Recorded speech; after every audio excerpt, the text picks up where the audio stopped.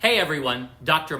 Cary here, and today we're going to continue our discussion on Revelation 12 and 13, where God introduces us to the 7 key players of the tribulation.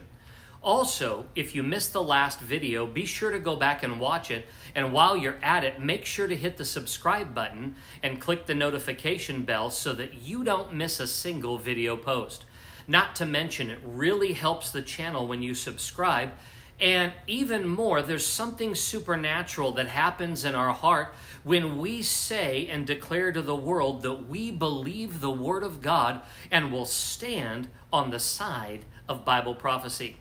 Listen, I've spent my life around the church, and I can tell you that there is a noticeable lack of teaching on Bible prophecy, to the point that you can go to many churches for years and never hear a single message about the rapture of the church, the tribulation, or the second coming of Christ. Yet, according to 2 Timothy, all Scripture is God-breathed, which means that the book of Revelation needs to be given equal standing with the Gospels and with the epistles. And being that all Scripture is God-breathed, all of it was given to teach us how to live in right standing with God, how to live victoriously in life, and how to recognize the seasons and the times that we're living in. And I believe that with the rapid pace that things are changing in this world, that people are looking to answer. They're looking for answers to what the future holds, as they're constantly being confronted with extreme political agendas, with economic trouble and skyrocketing inflation, increased violence in our cities, and an ongoing proxy war in Ukraine that's drained our own nation's resources.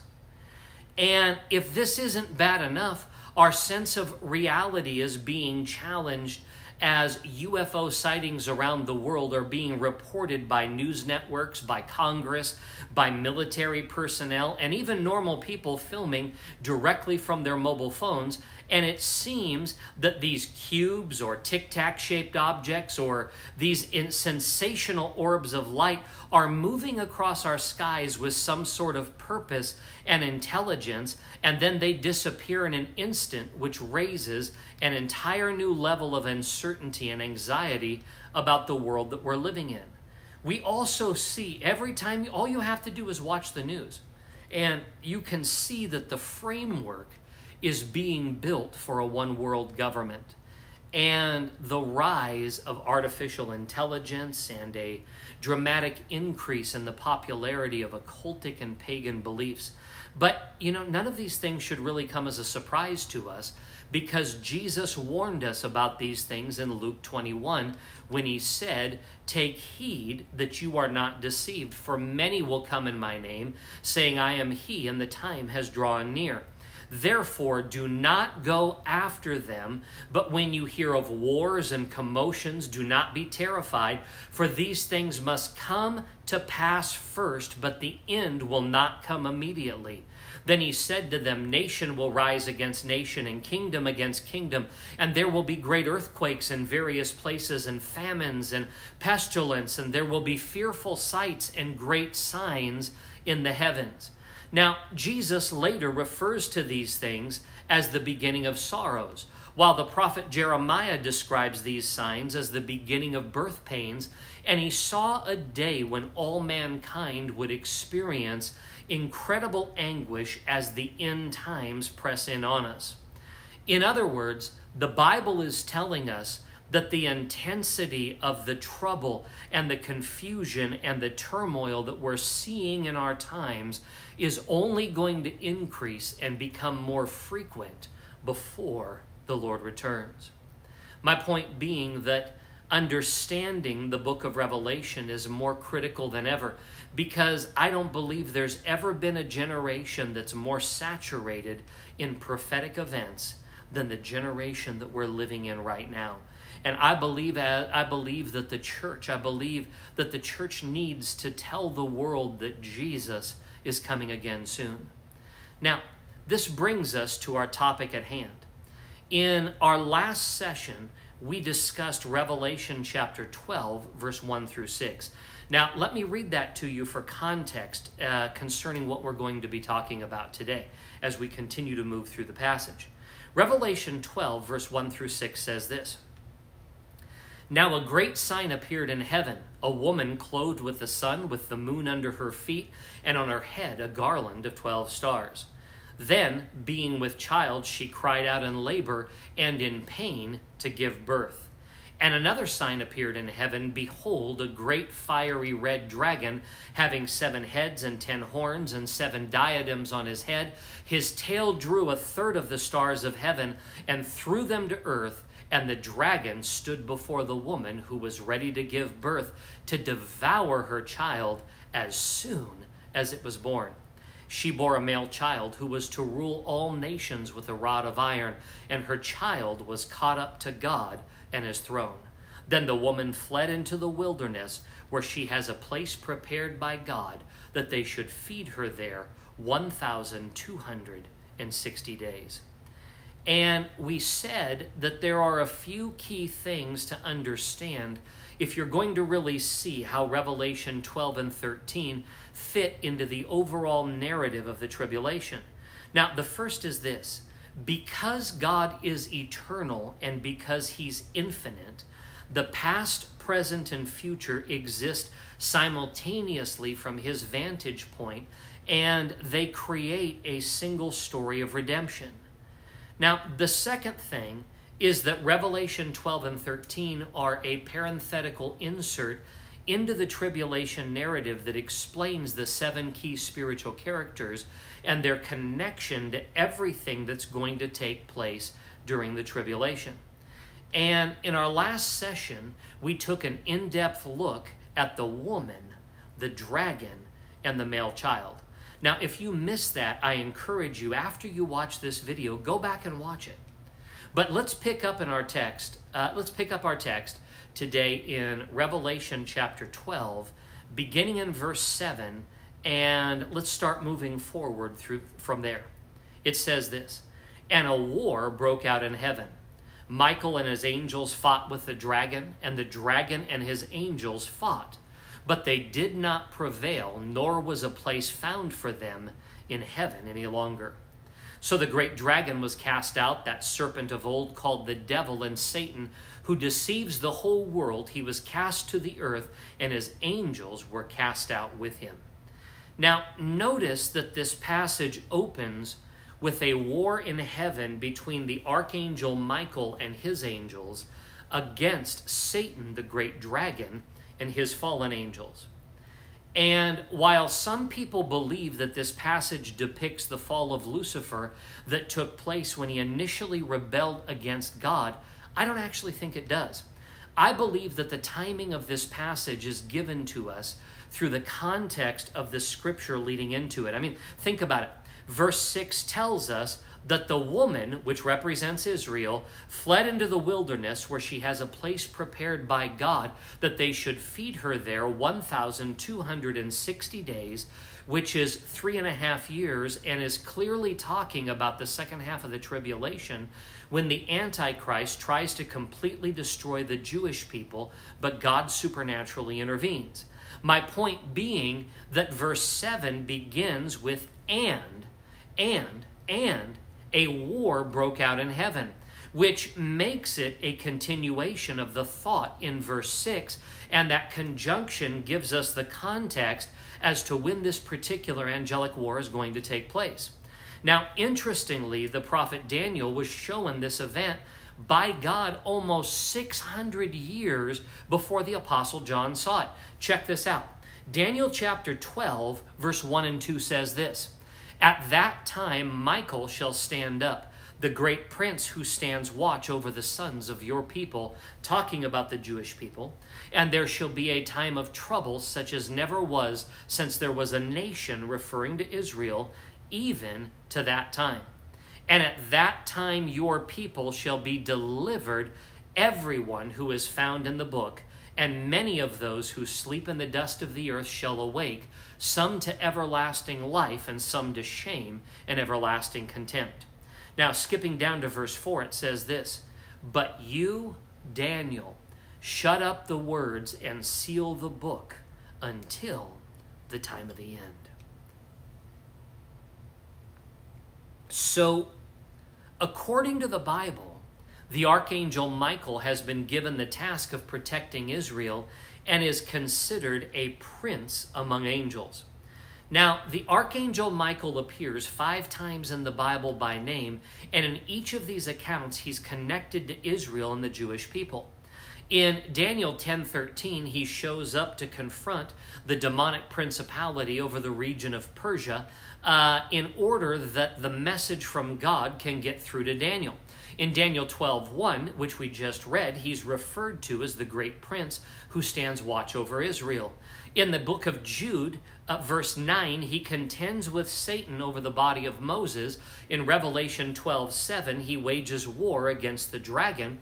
And the 5th passage where the angel Michael appears by name in the Bible is found in 1 Thessalonians 4:16, where he appears with the Lord at the resurrection of the dead and the rapture of the church. Now, let me show you something that's really incredible. 1 Thessalonians 4:16 and 17 says this. Many of you have heard this, but I believe you're going to see something in this passage that you may have never seen before. It says this. For the Lord himself will descend from heaven with a shout, with the voice of an archangel, and with the trumpet of God. And the dead in Christ will rise first. Then we who are alive and remain shall be caught up together with them in the clouds to meet the Lord in the air, and thus we shall always be with the Lord. Now, this passage is obviously describing the resurrection of the dead in Christ and the rapture of the church. Now, if you remember, according to Ephesians 2:2, the Bible tells us that Satan is the prince of the power of the air, which is a very interesting phrase because it's describing a location, and even more, it's describing the present location of Satan's kingdom and his realm of authority. In fact, the Apostle Paul in Ephesians 6:12 tells us this. For we do not wrestle against flesh and blood, but against principalities and powers, against the rulers of darkness of this age, against spiritual hosts of wickedness in the heavenly places. So the heavens we're talking about here are the first heaven, which is comprised of the atmosphere surrounding the earth, and the second heaven, which refers to the celestial heaven, or what we call outer space. Now, we're talking about that place where Satan has established his strongholds over the earth that allow him to rule over mankind, and we're talking about the governmental seat of his kingdom. And you may have never thought about this in conjunction with the rapture of the church, but the events of Thessalonians 4, verse 16, actually represent a massive invasion by God into Satan's kingdom, as the righteous dead and those who are alive in Christ are evacuated from the earth before the tribulation begins, and Satan is powerless to stop it. I mean, think about this. There are so many religious traditions concerning the rapture, and Hollywood's only added to them, right? That I think we miss the magnitude of what actually is taking place in this passage. Now, you've probably noticed that religious tradition likes to depict the rapture as you blink and suddenly all the Christians are gone. But that's not what 1 Thessalonians 4:16 and 17 tells us. Take a look at this. For the Lord himself will descend from heaven with a shout, with the voice of an archangel, and with the trumpet of God. So the Lord Jesus Christ descends from heaven into the air, or the very seat of Satan's kingdom, with a shout that resounds around the world, with the voice of the Archangel Michael speaking, and we don't know what he's speaking, and with the sound of the trumpet of God calling the righteous to assemble. And if you believe the scripture, it doesn't take a whole lot of imagination to recognize that at this exact moment, God has the attention of everyone on earth and every demonic principality and power that are enthroned in high places. Now, next, the passage says this, and the dead in Christ will rise first. So now that God has the world's attention by announcing what's going on with a shout, with the sound of an angelic voice, and with a trumpet, the dead in Christ from all generations begin to come out of their graves and their bodies reconstitute from whatever state they're in as they rise into the air. I mean, this may be like Ezekiel's valley of dry bones, how the bones begin to shake and all of a sudden sinew and then flesh and then skin begin to form on them. And these things are happening as bodies are gathered from all over the world in whatever state they're in, and they begin reconstituting as they're rising in the air. Then the Bible tells us, we who are alive and remain shall be caught up together with them in the clouds to meet the Lord in the air. Notice that it doesn't say we're jettisoned away with hypersonic speed into heaven. It says that we who are alive will be caught up, and together with the dead in Christ, we will meet the Lord in the air. And as this meeting in the air takes place, at some point during this event, in an instant, we're all changed. In fact, 1 Corinthians 15, beginning in verse 51, tells us what happens. It says, "Behold, I tell you a mystery. We shall not all sleep, but we shall all be changed. In a moment, in the twinkling of an eye, at the last trumpet, for the trumpet will sound, and the dead will be raised incorruptible, and we shall be changed. For this corruptible must put on incorruption, and this mortal must put on immortality. So when this corruptible has put on incorruption, and this mortal has put on immortality, then shall be brought to pass the saying that is written, death is swallowed up in victory." Now, the literal translation says that death is swallowed up forever or into eternity.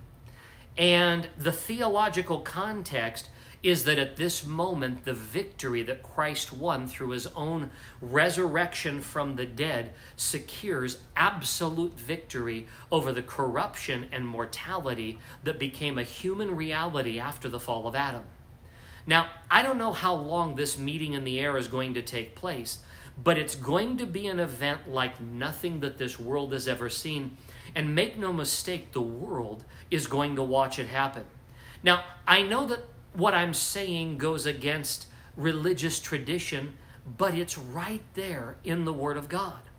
And it marks a massive spiritual shift in this world, because the catching away of the church is the catalyst leading to the tribulation, setting off a war in the unseen realm where Satan attempts to stop the prophetic promise that all of Israel would be saved, which has to come to pass before the second coming of the Lord and the millennial reign of Christ, which would explain the Archangel Michael's presence in 1 Thessalonians 4, verse 16 and 17.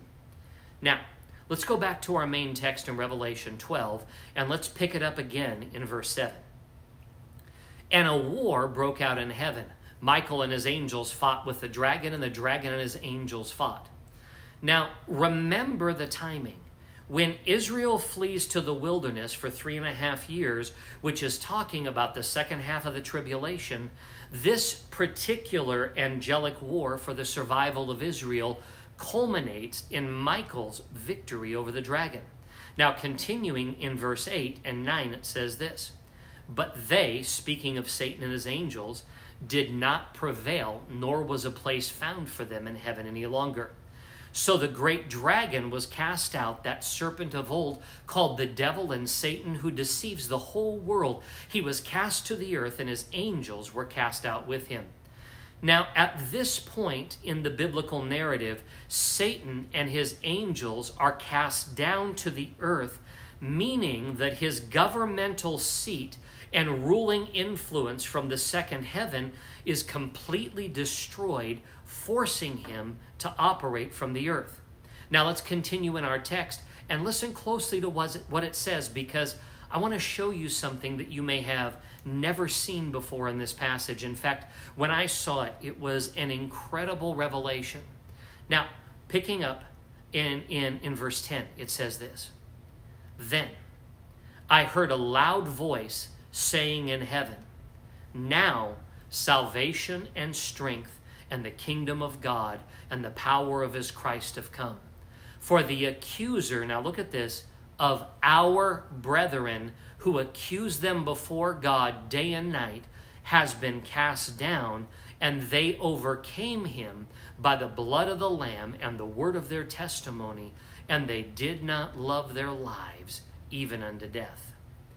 A lot of biblical scholars believe that this voice in Revelation 12:10 comes from the souls under the altar that we met back in Revelation chapter 6. Let me show you what I'm talking about. Revelation 6, beginning in verse 9, says this: When he, speaking of Jesus Christ, opened the fifth seal, I saw under the altar the souls, or better translated, the lives, of those who had been slain for the word of God and for the testimony which they held. And they cried with a loud voice, saying, How long, O Lord, holy and true, until you judge and avenge our blood on those who dwell on the earth? Then a white robe was given to each of them, and it was said to them that they should rest a little while longer until both the number of their fellow servants and their brethren who would be killed or martyred as they were was completed. Now, remember when Christ opens the first seal, it introduces us to the Antichrist. The second seal fills the earth with war. The third seal brings famine. And the opening of the fourth seal kills 1/4 of the earth's population through increased war, increased famine, plague, and somehow all the wild animals of this earth go crazy and begin attacking people. And by the time you get to the fifth seal, it kind of leaves you hanging until you get to Revelation 12 and make the connection between these two passages and recognize that it's the souls from under the altar in Revelation 6 that are speaking in Revelation 12, verse 10 through 12. Then I heard a loud voice in heaven saying, it's the same loud voice, right? Now salvation and strength and the kingdom of God and the power of his Christ have come, for the accuser of our brethren who accused them before God day and night has been cast down, and they overcame him by the blood of the Lamb and by the word of their testimony, and they did not love their lives even unto that death. Therefore, now look at this, rejoice, O heavens, and you who dwell in them. Woe to the inhabitants of the earth and the sea, for the devil has come down to you, having great wrath, because he knows that he has but a short time. See, heaven rejoices because Satan has been cast down, but the earth is being judged, and the earth is now subject to all of Satan's anger and wrath because he knows that he only has a short time left. Now, this feels like a great place to stop for today, but we'll pick up here next time. But let me pray for you before you go. The Lord bless you and keep you. The Lord make his face to shine upon you and be gracious to you. The Lord lift his countenance upon you and give you peace. Well, God bless, and I look forward to seeing you next time.